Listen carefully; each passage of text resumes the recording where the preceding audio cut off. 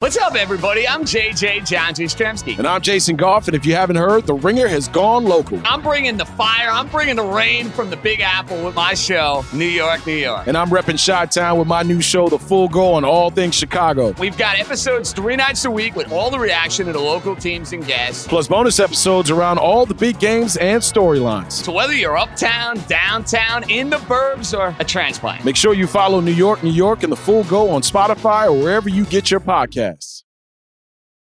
It's the Ringer Gambling Show, presented by FanDuel. The road to the NBA Finals starts now, and FanDuel is the best place to get in on the action.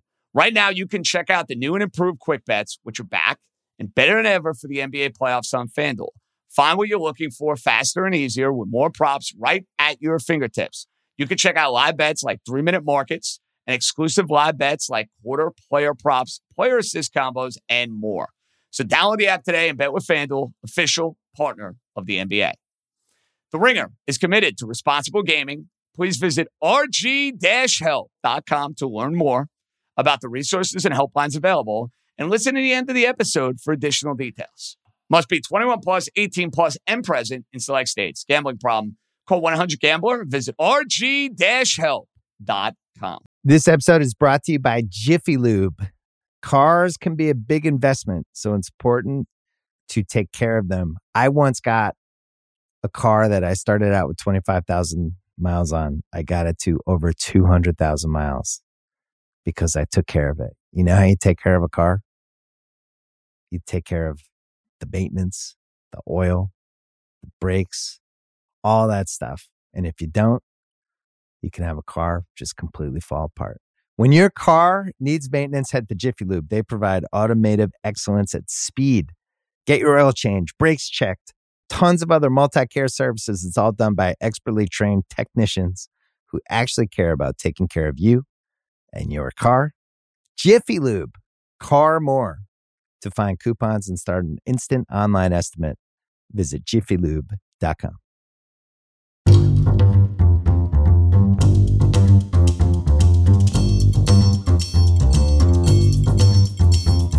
Hello, everyone. Welcome to the Ringer Gambling Show. I'm joined today by Ben Solak, and we finally have one of the best weeks of the year. To me, at least, Ben, the best week of the year is next week, the divisional round of the playoffs.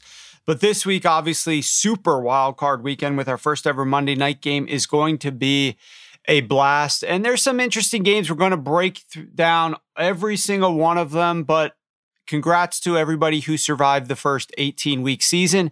It's time for the second season, the real season, to begin. Ben, I know you're kind of on the mend. We brought you back off of IR. You got hit by the bug. How are you feeling? I'm feeling well, Warren. Thanks for asking. No, it was not a welcome break, but honestly, with vacation plus then being put on IR, I'm full energy, full go for the playoffs. I was grinding through film yesterday. Usually when you grind through film in the winter, you're like, God, please let the sport end. I was very happy to be grinding through film yesterday.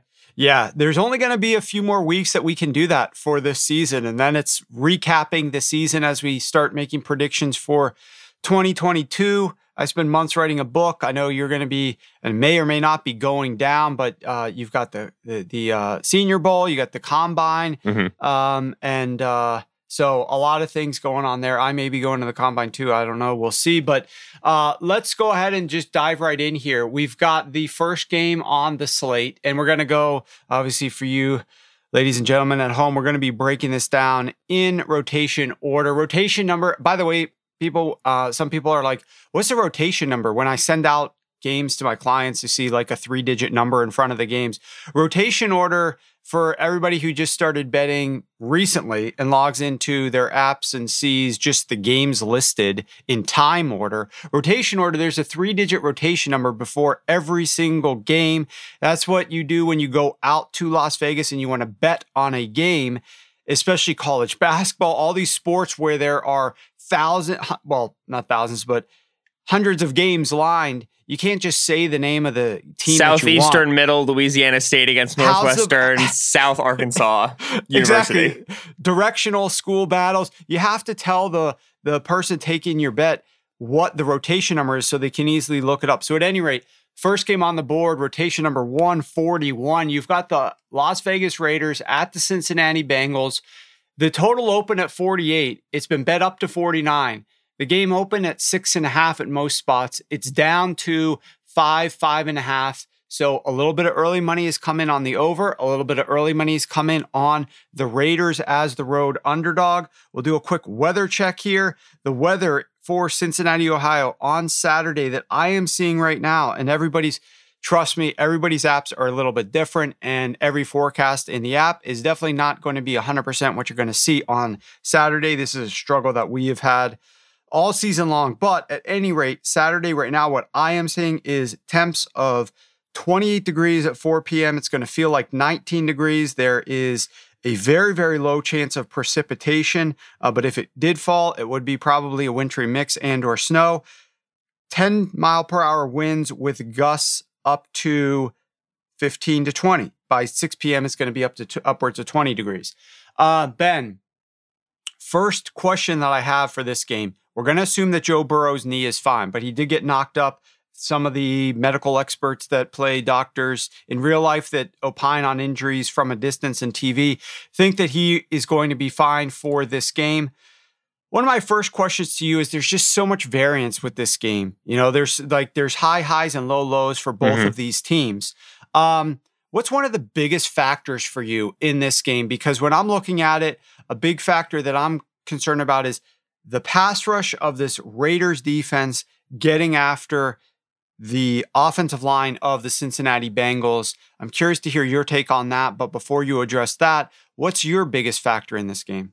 Yeah, absolutely. It is that factors the whole kit and caboodle, right? That is it. You don't want to reduce any matchup, especially a playoff matchup, to like it's just this, but it's kind of just this.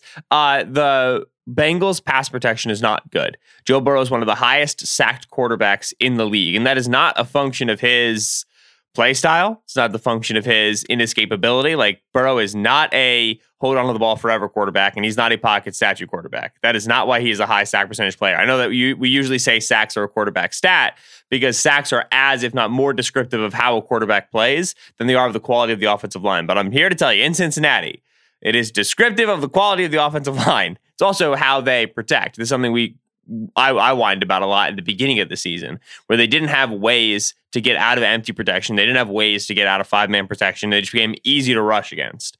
They've gotten a little bit better with that. You saw out of the bye week when they were super run heavy, they were really working on like wider surfaces, right? Like condensing the formation to get more bodies in on the edge and kind of try to help out a little bit. So I appreciate their experimentation. They've got a few more solutions, I would say, than they did to start the year, but still not a good pass protecting line, especially in the absence of Riley Reiff, who was lost for the season in the middle of December.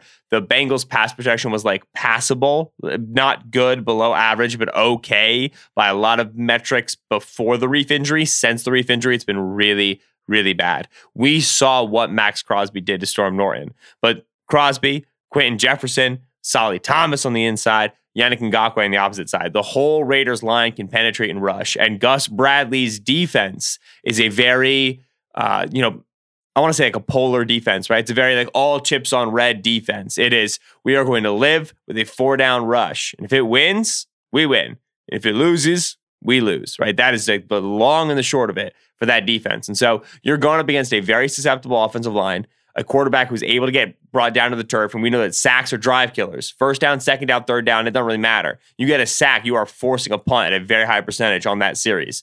You get a very high sack quarterback against a defense that lives and dies on generating pressures and generating sacks. So this becomes the whole nut of the matchup. I mean, all Cincinnati's offensive staff is doing is trying to figure out how to have enough time to run their passing game. Because if they can beat the Raiders' corners. And all the Raiders are trying to figure out is how to get the passing game to work. Because if they can get it to work against this, get the pass rush game, I should say, to work. Because if they can get it to work against this front, they don't got to worry about their corners. This is the fulcrum right here. The matchup tilts on this one.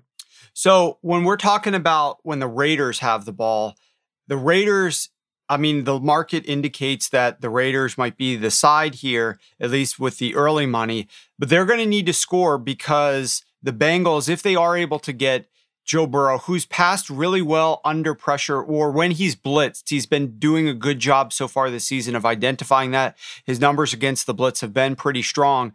If they're able to score, then you got the Raiders who need to match that. Now, we'll talk about it in a second. I mean, there's a very good chance here, though. We thought the same thing was going to need to be the case in the last game that we just saw, which was the Sunday night game, where it was like, oh, the total's getting bet up, and it looks like the Chargers might be the side here. So the Raiders are going to need to score. And what did the Raiders do but come out and lead 29-14 in that game? The Chargers were the ones who needed to score late to come back in this game. So that may not necessarily be the case, but I want to specifically talk about the biggest weapon, the biggest factor for the Raiders offense when they are passing the ball, and that's Darren Waller. Last week, Darren Waller, obviously you're going up against Derwin James and some better defense there with the Chargers against tight ends. 9 targets, only 2 catches. He was also returning after a long absence, dealing with a variety of things from COVID to an injury. He comes back and that's the most targets of any team. Obviously, Derek Carr wanted to get him involved. They love Darren Waller. They need this guy to step up for them, but only 2 catches. Was that more so a factor of the way the Chargers defense was playing them? And him just getting his legs underneath of him a little bit. And we should expect a lot better performance in this game, because you know this and I know this, but the Cincinnati Bengals absolutely suck covering tight ends. So yeah. I think that's going to be a big matchup edge for the Raiders, assuming you're going to tell me that no big worries for us last week that he only caught 2 of 9 targets. Yeah, no big worries. Firstly, we've seen guys this season, and like, also last season, I feel like this was still a thing. Like when you come off the COVID list, like it sucks. Like often especially like when you like had symptoms. As a guy who's intimately familiar with the symptoms as of the last like 5 days, it's hard to go play football, baby. Like that doesn't feel good. So we have seen guys right when they come off of the COVID list come out and not be as effective right away. And it's because they're probably still like recuperating a little bit. It's a tough sickness. It hits you hard. That's number one. Number 2 is you come off injury as well. You can be at less than 100%. Raiders weren't sure Waller was going to be available for the rest of the season. They talked about putting him on IR and shelving him indefinitely. And then he played in their Week 18 game, and that's because it was a playoff game, right? And so they kind of, I think, brought a guy who probably was less than 100% coming off the knee, coming off the back, and coming off COVID onto the field. That's number 1. Number 2 is a guy named Derwin James. He's the tight end eraser. It's why he's so good in the Chiefs, in their division, where you have Travis Kelce and Darren Waller. This is what you want the guy to be. There are very few bodies on defense in the league who can match these move tight ends. Derwin James is one of them. He's been that since the moment he entered the league. You can watch that second game the Chargers played against the Chiefs and see what Travis Kelce was when Derwin was healthy in that game. And then the moment Derwin left the game, the Chiefs started scoring touchdowns to Travis Kelce. It was not an accident. You know what I mean? Like, that's who this guy is. As you say, the Bengals don't have that guy. They don't nearly have that guy. Really, really struggle against tight ends. Now, the Raiders use Waller more like a receiver than a tight end, but still the idea applies.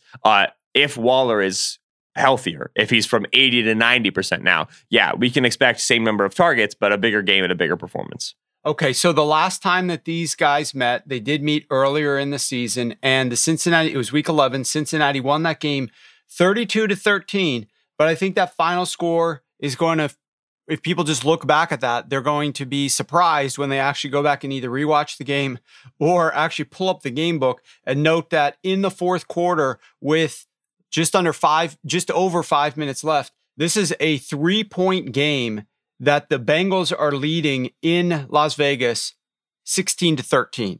So this game was only 3 points with 6 minutes to go in the fourth quarter. Got to ask you, Ben, I wish we had more time to break down every single one of these games, but we want to give them all equal amounts of respect here. We got to give a pick or an idea or a thought on this game. Have you bet anything right now on this one? Do you have a lean if you haven't bet? And any ideas for props if you're looking at any of those? Absolutely. Took the Raiders when the line opened. 6.5 was too rich. I know we're all still trading on Bengals win over Chiefs. That felt great. We loved that. That was sick. They got a lot of positive variance in that one. I'm not sure I fully believe in them there. And like I said, that Raiders defensive line will never matter more in a game than they matter in this one. when the Bengals went against them in week, I want to say it was 11. That was one of the games right straight out of the bye. It was literally the game after the bye. And they had a neutral down pass rate of 42%. It's not great, Chief. This is when, like I said, they were trying to figure out the whole running game and how it was going to help them out. And then at the end of the season, they really exploded into the passing game. So it's very difficult to figure out exactly what they're going to look like run pass balance wise. I'm worried they come out and go pretty run heavy. So if I'm anywhere on the total, I'm honestly on the under, because I could see this first half going. Like, I could see it be very quick and surprising in terms of the length of drives. And also, when I expect high sack numbers, I expect a lot of punts, right? Sacks they can create turnovers, but they often create punts. And punts means long field position, right? Longer drives for the ensuing team, and it shortens the game. And so if I'm anywhere, I'm under, but stronger, I like the Raiders plus 6.5. I like them at plus 5.5 as well. Props wise, nothing I think big has popped out to me so far in this game. I know that like a lot of the lines are early right now.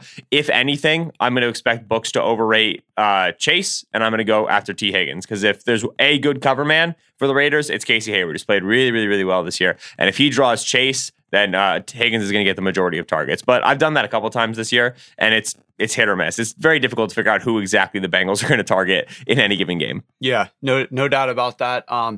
Maybe we expect some Waller targets here as well. We'll see what his prop numbers come out at. Well, let's move on to the nightcap on Saturday night.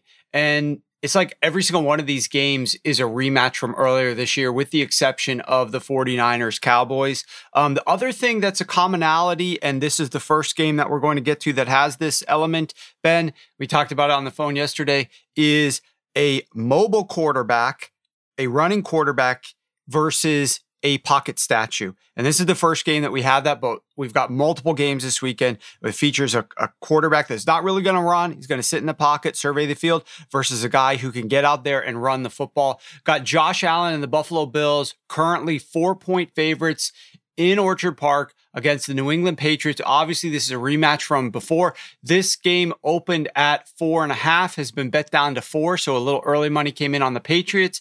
This total opened at 44. It's still at 44, but that's not the story of the total. The total took sharp under money initially, down from 44 to 43.5 and 43. I even saw a couple 42.5s. That was the little head fake type move, you could say. And then it got smashed to the over, and it's now back at 44, some 44.5. I could just tell you on this one, Ben, I first want to discuss the weather. A big part of why, and me and my group and the guys I talk to, we all are focused on weather. And so we run our numbers and then we look at the weather. And initially on Sunday night, it looked like the potential of snow. And on Monday morning, it looked like the potential of snow as well. Obviously cold, but snow. It was supposed to be like 11 to 15 degrees and snow. And when you have snow, you don't really know how much and how it's flying in the quarterback's faces, how much that changes the game plan here. And then you're always wondering about the wind and all that sort of thing. And so I could have understood why some people might want to go under there. Now we're seeing that there is no snow. The snow is cleared. With that clearing has come bitterly cold temperatures. And we'll update the forecast right now, real time, as I'm speaking. The current temperature for Saturday night is expected to be 3 degrees. It's going to feel like -5 degrees. No precipitation. Wind of only 4 miles per hour, though, and gusts of 11. Now, 4 mile per hour wind might be the lowest wind that we've seen in Buffalo this entire year. Every single game, it seems like, is played in Buffalo this year, go back months, has been dealing with weather, whether it's snow or rain or wind. And so 4 miles per hour with just cold is a totally different feel. I want to get your take on that. But I will say this, you're going to hear a lot of people on podcasts that come out after ours talking about weather. I looked back at the last 40 games, which date back to 2009. You don't really want to go before 2009. Why is that? Well, because the passing era of football started with the rules changes around 2010 during that season. So you really want to start looking at it from that point onward. But the last 40 games takes us back to 2009. Temperatures in games 20 degrees or less and outdoors there were 23 overs and 17 unders. That's 58% to the over. Temperatures sub 15 degrees. Now you're lowering the sample size. Again, you don't want to reduce the sample size too much because it creates problems, but 17 games in that sample, 10 overs and 7 unders. That's 59% to the over. So I think a lot of people are going to come out and say, you can't do anything when it's bitterly cold. All you're going to have to do is run the ball into a pile. Also, the other thing about these games, check the wind, check besides just the weather, check the wind, check the snow. You can't just say, oh, well, the temperature is this. Well, was it windy? Was it snowing? Like, how much did that impact the game? Because here we've got a game that's just bitterly cold, but no wind whatsoever and no precipitation whatsoever. And the database is showing 59% of these games go to the over. So I think that there's going to be a big contingent of people on Twitter, just wait for it, on podcasts that are going to say it's super cold, unders when it's super cold like this. Data I'm looking at since 2009 does not agree with that whatsoever. But Ben, talk to me first about the weather here. Yeah, so two things have been said by Bills players over the week, which is interesting. The first is Josh Allen has poor circulation in his feet. Never knew I'd be caring about this in my life, but I am. Josh Allen said that the biggest thing for him in cold weather is keeping his feet warm and dry. He has poor circulation and they can go numb and he can't feel his toes. And so that is scary. The other thing, which I think has probably more impact for us, is Stephon Diggs said of Josh Allen, this was a quote, I dropped a touchdown the other week in Atlanta. He really zipped that ball. I was like, look, give me a little easy one. He's got a strong arm. He can't help it. The reason that I think the passing offenses struggle in the cold, and especially you've seen Josh Allen's quarterback rating really drop off in the cold weather, is because it really hurts receivers to catch cold footballs. The thing about cold weather is that impact sucks. Impact always sucks. Getting hit hurts, whatever. But the colder the weather is, the more that impact sucks. And so when you have a team like the Patriots that's really physical, it can be tough on like a defensive line to go out there in the third quarter and the fourth quarter where you can feel every hit in your bones. It's bone chilling, it's bone rattling, and say, go out there and take some more hits. But on the other side of the ball, it can be really hard to catch these Josh Allen 15-yard zingers, right? I remember when he was at the Senior Bowl, receivers kept dropping his passes, and it's because the receivers like, we've never played with this guy before.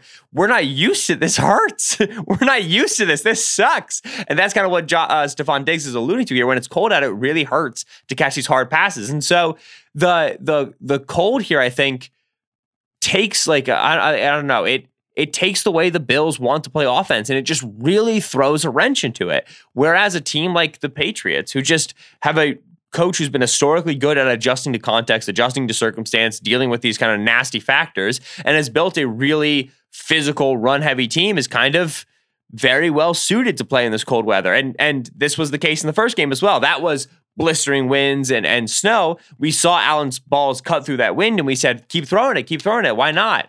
But it's probably more about the temperature, more about the impact of the ball that makes throwing it and catching it difficult, and that's still going to apply in this game. The one thing everything you said is 100% correct. The one thing that I think is interesting here is you don't have a situation where you've got a Miami Dolphins team or an Arizona Cardinals team or a Los Angeles Rams team going to Buffalo to play in this. You at least have two teams that are certainly familiar with weather like this, playing one another. And as it relates to Buffalo, you got a team, like you said, in that Atlanta game, they have played in this situation this year multiple times. Not quite this cold, of course, but like this. And so maybe there's some adjustments that they can make. Let's move beyond the weather now to some of the X's and O's of this game. What do you think here is one of the bigger X factors? Again, this is a rematch game, a double rematch game. We saw weather completely nullify the result of that first meeting. Then we saw the last meeting where these two teams were able to put up some points, particularly the Buffalo Bills. Offense got on track a lot more. We saw a lot of aggression on fourth down from both of these squads, which I think is essential and necessary for this game, but that's, again, not X's and O's. So talk to me a little bit about some of the factors here. What do you think let's say the Bills would need to do here in order to have the same level of success that they had in their second meeting? Is there anything they can learn from that? And what do you think Belichick might do differently against them? Right, absolutely. I think that second meeting, right, you saw just a much more kind of standard, run pass balance as expected, right? Mac Jones attempted 32 passes. Some of that was script, right? The Patriots got down. They were down 17-7 at halftime, right? They kind of had to throw the ball to get back into the game. But then you go and you check that running box score, and it worries you because the issue with the Bills in that first game was that they gave up the explosive run. They gave up first down runs on third and mediums, and the Patriots were able to salt the game away with only 3 pass attempts. I don't think that's going to happen, 3 pass attempts in this one. But in that second matchup, Damian Harris, 18 carries for 103 yards, 3 touchdowns. And then Mac Jones had 6 scrambles for 33 yards. When Mac Jones is scrambling on you, you have a problem right now in terms of your ability to stop the run, stop those easy, quick gains. The Bills are continue to be a team that lives in sub, right? We talk about living in sub packages. This was a question mark because Tre'Davious White got injured, and it was okay. Are they just going to continue to be like all of the time Dane Jackson, Levi Wallace, Teron Johnson, Micah Hyde, and Jordan Poyer? They're just going to live with 5 DBs? The answer is yes. Like, they don't care that they took one of the most elite corners in the league off the field and put in a second-year, 6th-round player. They continue to live with 5 defensive backs on the field. So the Patriots are going to go right back to what they did. They're going to go heavy personnel. They're going to try to run the ball in early downs. So this is very, very, very much so a first half dictates game situation to me, where if this stays close, I think it ends close. If this goes Bills lead after the first half, I think it's Bills run away with it. Because the Patriots right now in their passing game, Jacoby Myers is a good player. Kendrick Bourne is a good player. Mac Jones is a promising rookie. The passing game is not good enough. It is not a playoff passing game. We have seen this down the stretch. Had a nice November, but down the stretch, I don't think Mac has that, especially as the weather gets cold. And so, to me, early doors, I don't have a line that I love. I'm going to probably live bet this game. And if it's the Patriots defense is showing that they can hang and keep this thing close, I'm probably going to be looking at taking like unders and taking Patriots being able to cover the spread. If the Bills build out a lead, though, which is what I expect in the first half, if they get up by 10, up by 2 scores, and all of a sudden the Patriots get in that Colts situation where they kind of have to throw the ball to get back into it, I've taken Bills lines because I don't think they can throw against this Bills defense with the way that they choose to play. So this is very, very much so a situation where like first 3-4 drives are going to tell me what to expect from this game moving forward. Even without Tre'Davious White there, you still think that the Patriots aren't really going to be able to take advantage of that secondary? Yeah, I mean, so Tre'Davious White wasn't there for that second matchup, right? And again, Mac, 14 for 32, 145, 2 interceptions and a sack. Why was that the case? Because the Bills play really, really, really good zone coverage. Mac doesn't have the strongest arm, but when he sees man, he'll attack it, he'll shoot it, and he's got good enough like placement that he can hit, a contested catch Jacoby Myers in a matchup that maybe Jacoby Myers shouldn't be winning. It's been very impressive. You can play match zone against him, and you try to force him to throw darts in between windows. Doesn't have the juice, especially as the weather's gotten colder, right? That's another thing about it is weather gets colder, grip starts to hurt, right? It's hard to hold on to that football. It's hard to get that spin that's necessary. So that's number one. Number two is this Bills pass rush. I remember talking about this early in the year. They have such a deep bench that with every consecutive game they play, pass rush gets better. Not because the players are better, but because they're fresher than the guys they're playing, right? And that's what's so nice about having this 2 deep is that, all of a sudden Efe Odoba, right, and AJ Epinesa become better just because they only have 500, 600 snaps under their belt, whereas the guys they're facing have over 1,000 at this point. And so Bills defense is a nice matchup for the Patriots if they can get Patriots out of a run script. And that's the offense's job. This episode is brought to you by Jiffy Lube. Cars can be a big investment, so it's important to take care of them. I once got a car that I started out with 25,000 miles on. I got it to over 200,000 miles because I took care of it. You know how you take care of a car? You take care of the maintenance, the oil, the brakes, all that stuff. And if you don't, you can have a car just completely fall apart. When your car needs maintenance, head to Jiffy Lube. They provide automotive excellence at speed. Get your oil change, brakes checked, tons of other multi-care services. It's all done by expertly trained technicians who actually care about taking care of you and your car. Jiffy Lube, car more. To find coupons and start an instant online estimate, visit jiffylube.com. Part of me wishes that the Eagles-Bucks game was juxtaposed right after the Patriots-Bills game so we could cut from Orchard Park and the sub-zero wind chill down to sunny Tampa Bay. But it's the next day at 1 o'clock Sunday morning. We've got the Eagles are going to be lining up to take on the Tampa Bay Buccaneers to kick off the Sunday slate of a triple header. And this game right now, we saw the Tampa Bay Buccaneers open at a lot of spots at 7.5. And that immediately took money. And that's now up to 8.5. It got as high as 9.5. And I even saw a couple of 10s out there at some spots before money started showing up on the Philadelphia Eagles and drove this line back down to 8.5. Now, some books I'm seeing out in Vegas, Sharp Book is down to 8, which means they want your Tampa money at 8. Other books I see at 9. Which means they don't want your Tampa money. They want your Eagles money. So it's going to be interesting to see what books do with this. I would be surprised if this doesn't still hover right around this teaser window, though. It's going to be a very popular teaser, like everybody teasing the Bucks down to just win the game. The total right now is interesting because this one opened at around 49, at some spots 49.5, has been bet down to the under, then took a little over money. Now it's got a massive wave of under money. And in large part, I think that this under money that's come in and showed up this morning, which is dropping this line down to 47.5 at some spots, is because of the defensive health and the return to practice of a variety of defenders for the Tampa Bay Buccaneers who have been missing some time, including they designated Lavonte David to return from IR. Doesn't necessarily mean, keep in mind, guys, that he's going to actually play this week. It just means that they're pulling him off so that he's practicing with the team and he could play if he's going to be ready. They still have to add him back to the active roster. So I ask you this, Ben, another situation where we've got a mobile quarterback in Jalen Hurts against a pocket quarterback of Tom Brady. We got a massive favorite, the defending Super Bowl champion, Tampa Bay Buccaneers.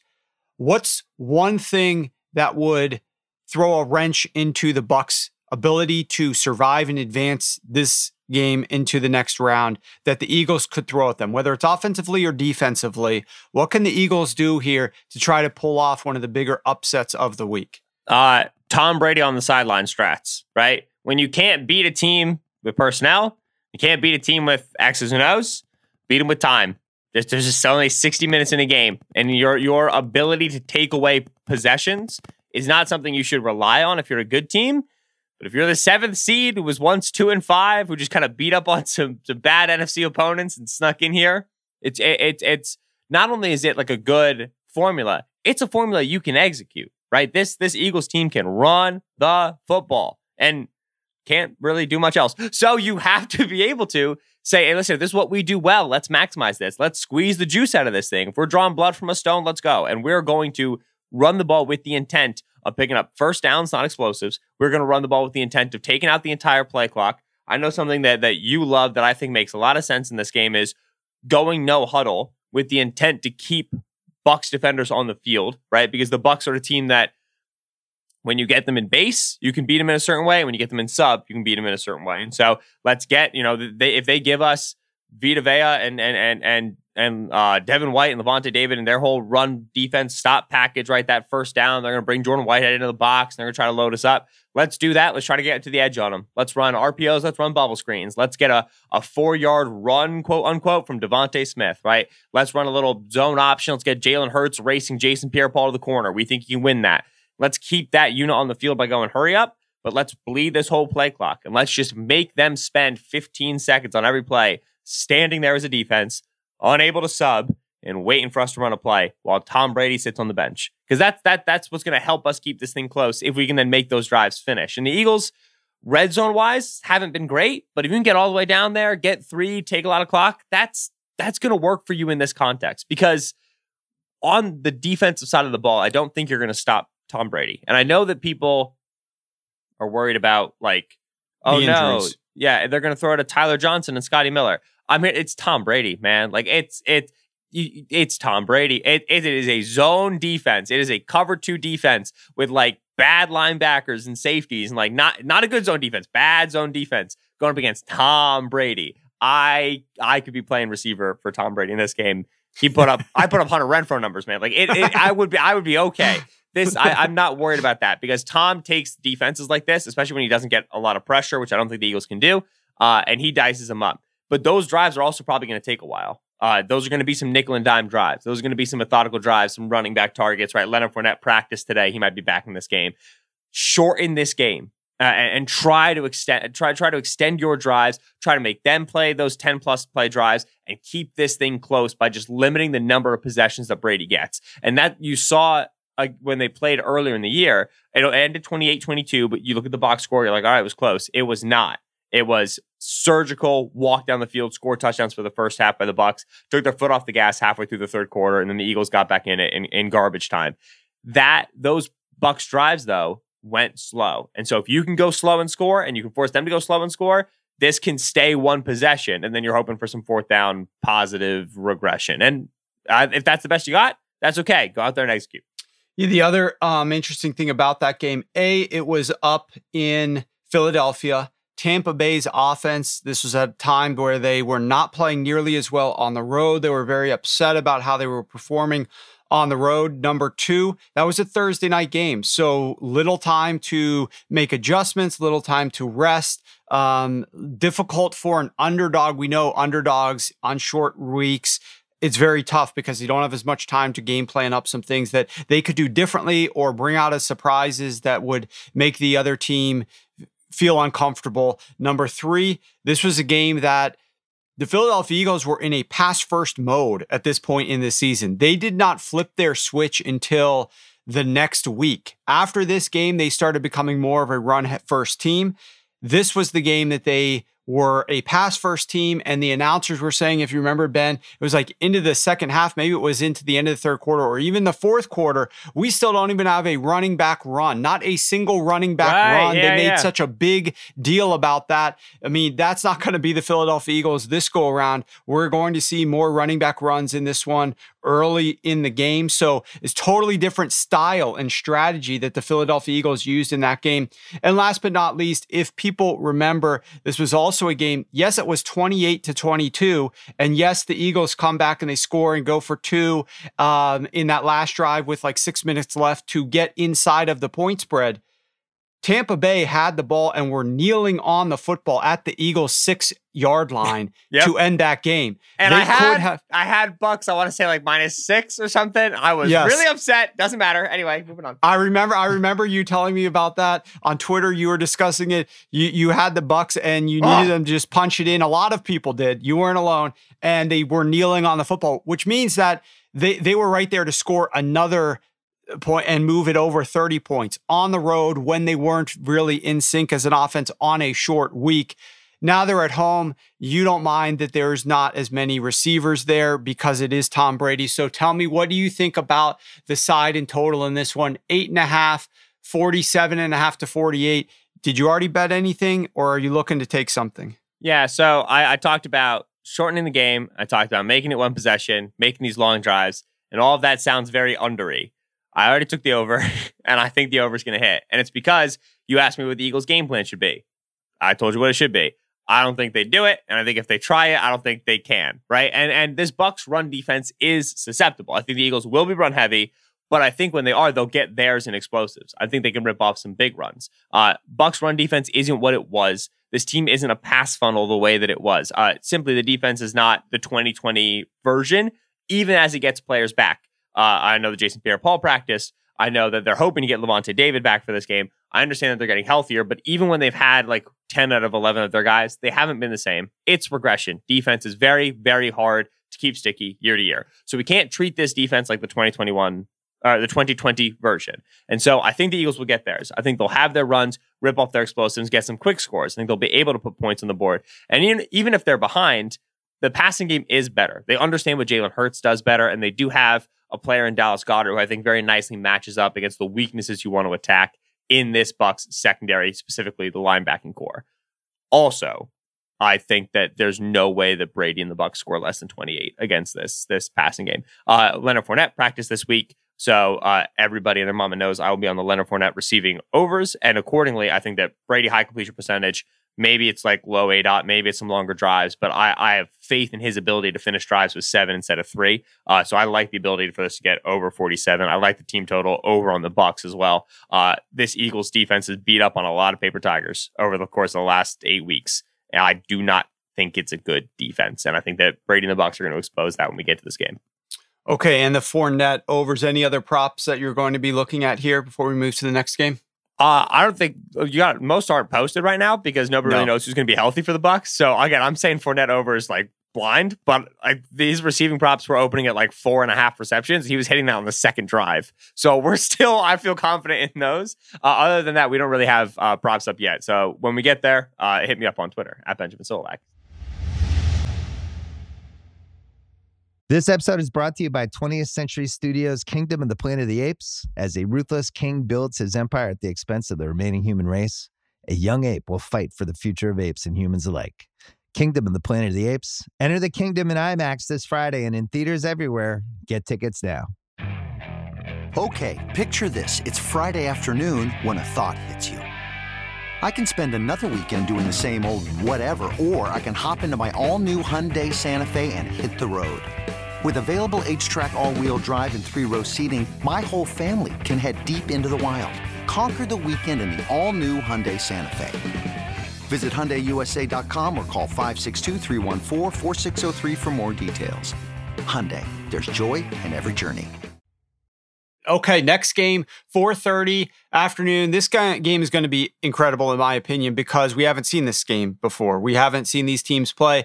But what I do remember is as a kid watching these two teams meet, the Dallas Cowboys and the San Francisco 49ers in the postseason, seemingly year after year with these two franchises as powerhouses back in the day. And that was a lot of fun. Brings back a lot of great memories. So Dallas is at home. The line right now opened at 3. It's still at 3. It's juiced a little bit now towards the Cowboys, a little bit more of 3 minus 20s. You have to spend a little bit more to get those 3s. The total opened at 49.5 at most spots and is up to 51 at most spots. There are a couple 50.5 still up there, but we're seeing a little bit of over money and a touch of Cowboys money come in here. So I'll just ask you this. What is one of the bigger things that's going to occur in this game that you think is going to sway the tide in one direction or another? All right, ready, Warren? Here's how you handicap this game. Jimmy Garoppolo over under 1.5 picks. Under? Niners. Over? Cowboys. So you pick how bad you think that gets, and then that's going to tell you. And the over money makes a lot of sense because to me, when the Niners have the ball, I think they can move it on Dallas. I think that this is a very disruption, upfield, aggressive-oriented defensive line. And that can get very feast or famine against a super misdirection-heavy team, right? Like, yeah, you're going to have your 3-and-out drives from the Niners where Micah Parsons, Randy Gregory, they got in the backfield, 3-yard loss, 2nd and 13, Niners are screwed. You're also going to have them where they get upfield and, it's a little toss to Brandon Ayuk on a little reverse, and that's a 40-yard gain. You know what I mean? Like, it's going to be very explosive-oriented when the Niners have that ball. So I think you could see quick scoring drives, and then I think you could see very quick flips of the field. I think you could see those turnovers, which give short fields to the Cowboys offense. And all of a sudden, we just got points flying, right? That over money makes a lot of sense to me. And I wish I'd gotten in on that early, because once we start getting to 51, I start getting a little squirrely. But early on, like that makes a lot of sense. So I get that, and I think that that's what it's going to come down to here. We have the most heavy turnover reliant defense in the Cowboys against a quarterback that is known for just throwing some real knucklehead turnovers, and a backfield. It involves a lot of ball movement, which is going to mean, your potential for fumbles in the Niners backfield. So it's a very high turnover game. It's going to be a matter of execution for the 49ers, which is a difficult thing to predict and prognosticate when you're trying to handicap a game. So for me, that's the biggest thing is trying to figure out where that turnover battle lands. And that's a hard thing to get a thumb on the pulse of, right? Because it can be very regression-y, it can be very variancy in a single game. The one thing that I do like is that if you look at where Jimmy throws his picks, middle of the field, right? They're, teams are going to play what, we call like one robber, one cross, right? Where they have 2 deep safeties, but one of them is dropping down to that middle hole to play that robber, right? To take away those in-breaking routes.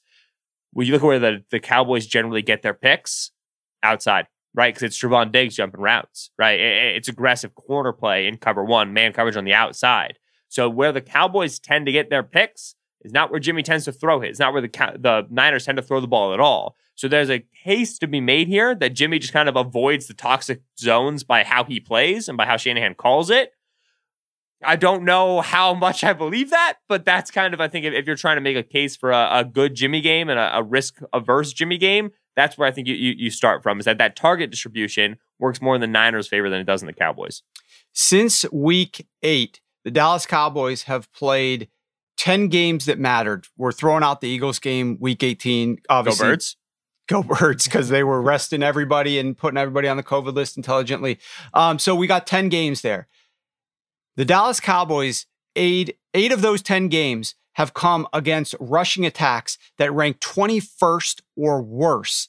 The only 2 times they faced a rushing attack that ranked in the teens or better, they lost those games. They lost to the Denver Broncos. They lost to the Kansas City Chiefs. Now, they really have not been tested on the ground very much. The strength of the Cowboys defense, they're number 1 against the pass in the NFL. They're below average against rushing attacks, and they have played the second easiest schedule of opposing rushing attacks of any team in the NFL. So second easiest and rank below average against the run.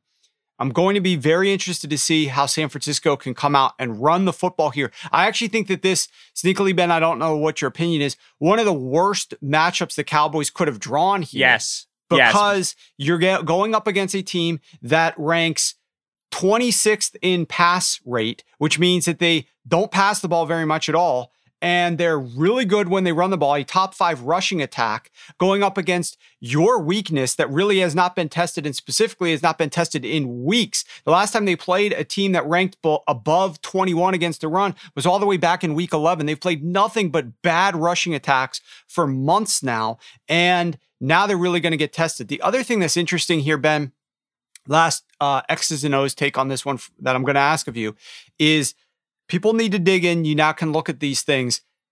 Where does the tight end line up when it goes against you? Dallas has had a lot of success. I noticed, I was like, why did Darren Waller not do really well against the Dallas Cowboys? But why did Rob Gronkowski do really well in week 1? I started studying, where was Rob lining up? Rob lines up in line a lot. Waller splits out a lot. Yep. Versus slot tight ends, Dallas, minus 0.32 EPA, 6.1 yards per attempt, 38% success on 40 attempts. They are very good when they can cover a good tight end, a split out wide or in the slot. Versus inline tight ends lined up at the end of the line of scrimmage, plus 0.38 EPA, 8.5 yards per attempt, 61% success on 71 attempts. They're one of the worst teams in the NFL defending inline tight ends. Rob Gronkowski was out wide for 1 snap in week 1, for 1 target rather in week 1. You know what that was? An interception. He was in line for 8 targets, 100% success, caught 2 touchdowns and 11.3 yards per attempt plus 1.01 EPA per attempt. Talk to me about that matchup there. George Kittle being able to line up in line. Why does that give Dallas so many problems? And what do you think he's going to do in this game? Yeah, so I love when you ask me questions like this, because it's you with data, like stumbling on a thing that, like, for a coach is like, yeah, like this is like not like 101, right? But in the sense of like, this we think about this all the time, right? It's like defense is, well, like the Y, right? The tight end, the Y in notation. That like sets the strength, like where he lines up, like defines how you structure yourself as a defense in like general terms. This idea of a flex Y, a flex, Y versus an inline Y, like a flex tight end versus an inline guy, is fundamentally the difference between like a number 2 and a number 3 receiver. We build coverages with the idea of like, what if they put speed at 3, right? That's the 3rd receiver from the sideline. What if they put the backside X, right? That backside receiver in a 1B3, what if that's the X, right? That's their best guy. What if it's their Y, right? We would call it like a 3x1 set is the X on the backside.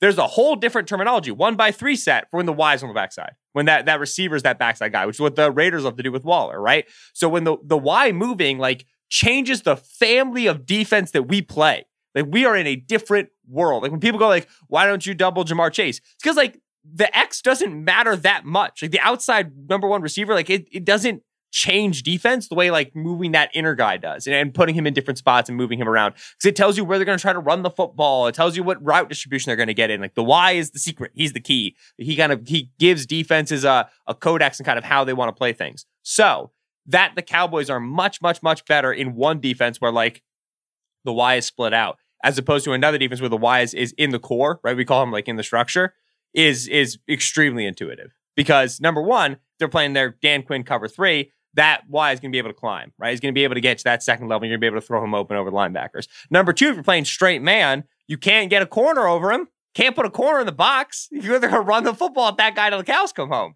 So you got to play him with Keanu Neal. You got to play him with Jaron Kearse. You got to play him with DeMonte KZ. You got to play him with Leighton Vander Esch. Sucks, kinda. Not fun, right? And think about like that Michael Parsons route, Rob Gronkowski in that game, right? Week 1, Parsons was turning around, whatever. This is what you can do with it when a Y's in the core, when he's in the structure. So, yes, those Kittle over routes, that ability to work that intermediate hole, middle of the field with the tight end in the structure is very, very, very big. I like Kittle in this game a lot. I like Debo in this game a lot as well because they run him in those routes and he's really good in those routes. I mean, I like Debo in every game, for being honest, but it makes sense for him in that route distribution, in that space, in that area. So absolutely, when you said the Cowboys got the worst matchup they could possibly draw, yes, 100%, because the Niners can go condensed. They can run at you in 10,000 different ways. They can make you keep linebackers on the field, and they have no interest in throwing at Trevon Diggs. They don't have an X receiver. They don't have a guy they try to throw one-on-one outside the numbers. That's not their game. So this is very much so like it's Niners +4. I have Niners +4, and I have Niners money line in the bag right now. I think that if there's an upset to see this week, Niners over Cowboys.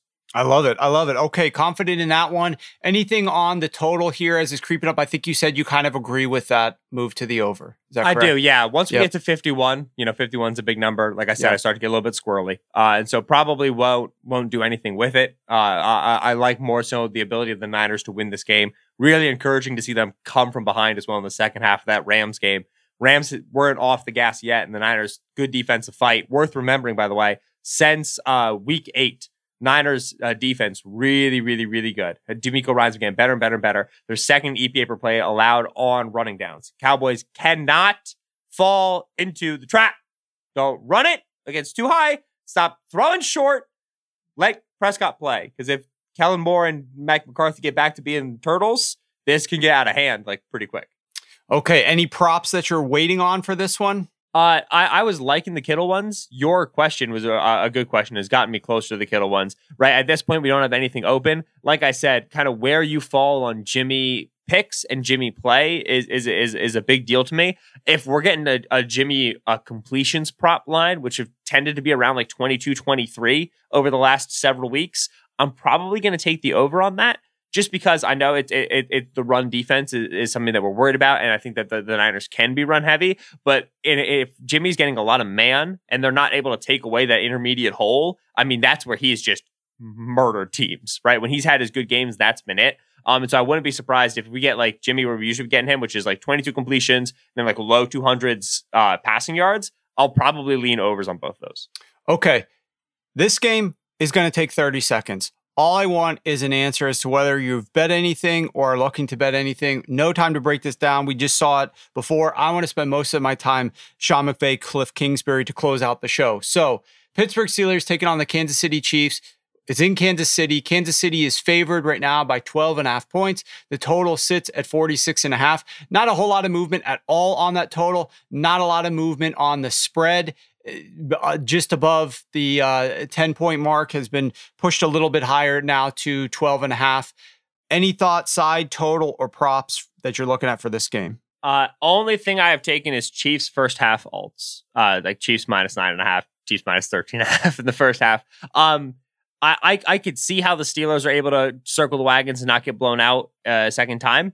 Yes, I also do not trust Ben Roethlisberger as far as I can throw him, and I cannot throw Ben Roethlisberger. It's not a situation where I want to have really any exposure on the Steelers because I just don't see, like, offensively, I know they score points sometimes, but I just don't get how and why. And so for that reason, it's just very tough to have any skin on that. Chiefs blowout feels like the most likely thing we get here. Okay, so we'll move on to the Monday Nighter, the first ever Monday night wild card game. I'm assuming they're going to put these guys, whoever wins this one, on Sunday next week. So they're not at the massive rest disadvantage. That makes a lot of sense. NFL doesn't always do things that make sense, but I'm almost guaranteeing that that's what's going to happen here. You have the LA Rams hosting the Arizona Cardinals. Divisional matchup. We've seen another divisional matchup on Saturday night. Here's the Monday night divisional matchup. Teams met earlier this season, split that series, which typically happens a lot of times in divisional rounds. We've got the Rams laying 4 points at home, and the total sits at 49.5. Taking a little bit of under money. It opened at 50.5 at some spots, down a point. Not a massive move, not a move through anything. This is a half point at most spots, and not a lot of movement on the side either. This one has really been holding firm at Rams -4.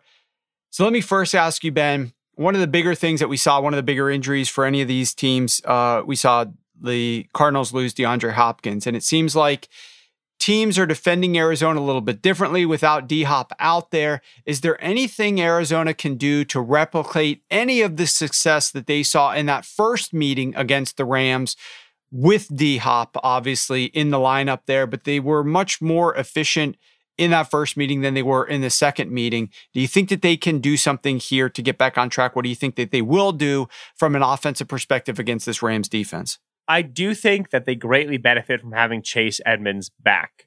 I love Chase Edmonds. Chase Edmonds is good little player.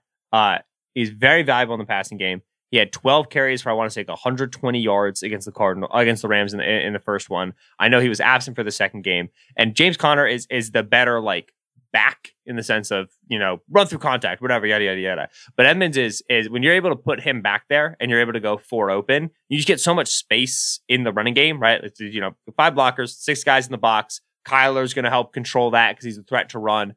And now you have Edmonds just dealing with a lot of room. He can be patient. He can wiggle. He's got a lot of bounce to him. And he just ends up picking his way for these nice gains. And when the Cardinals offense works really well, it's, Cliff Kingsbury, air raid, DeAndre Hopkins, AJ Green, Christian Kirk. Wow.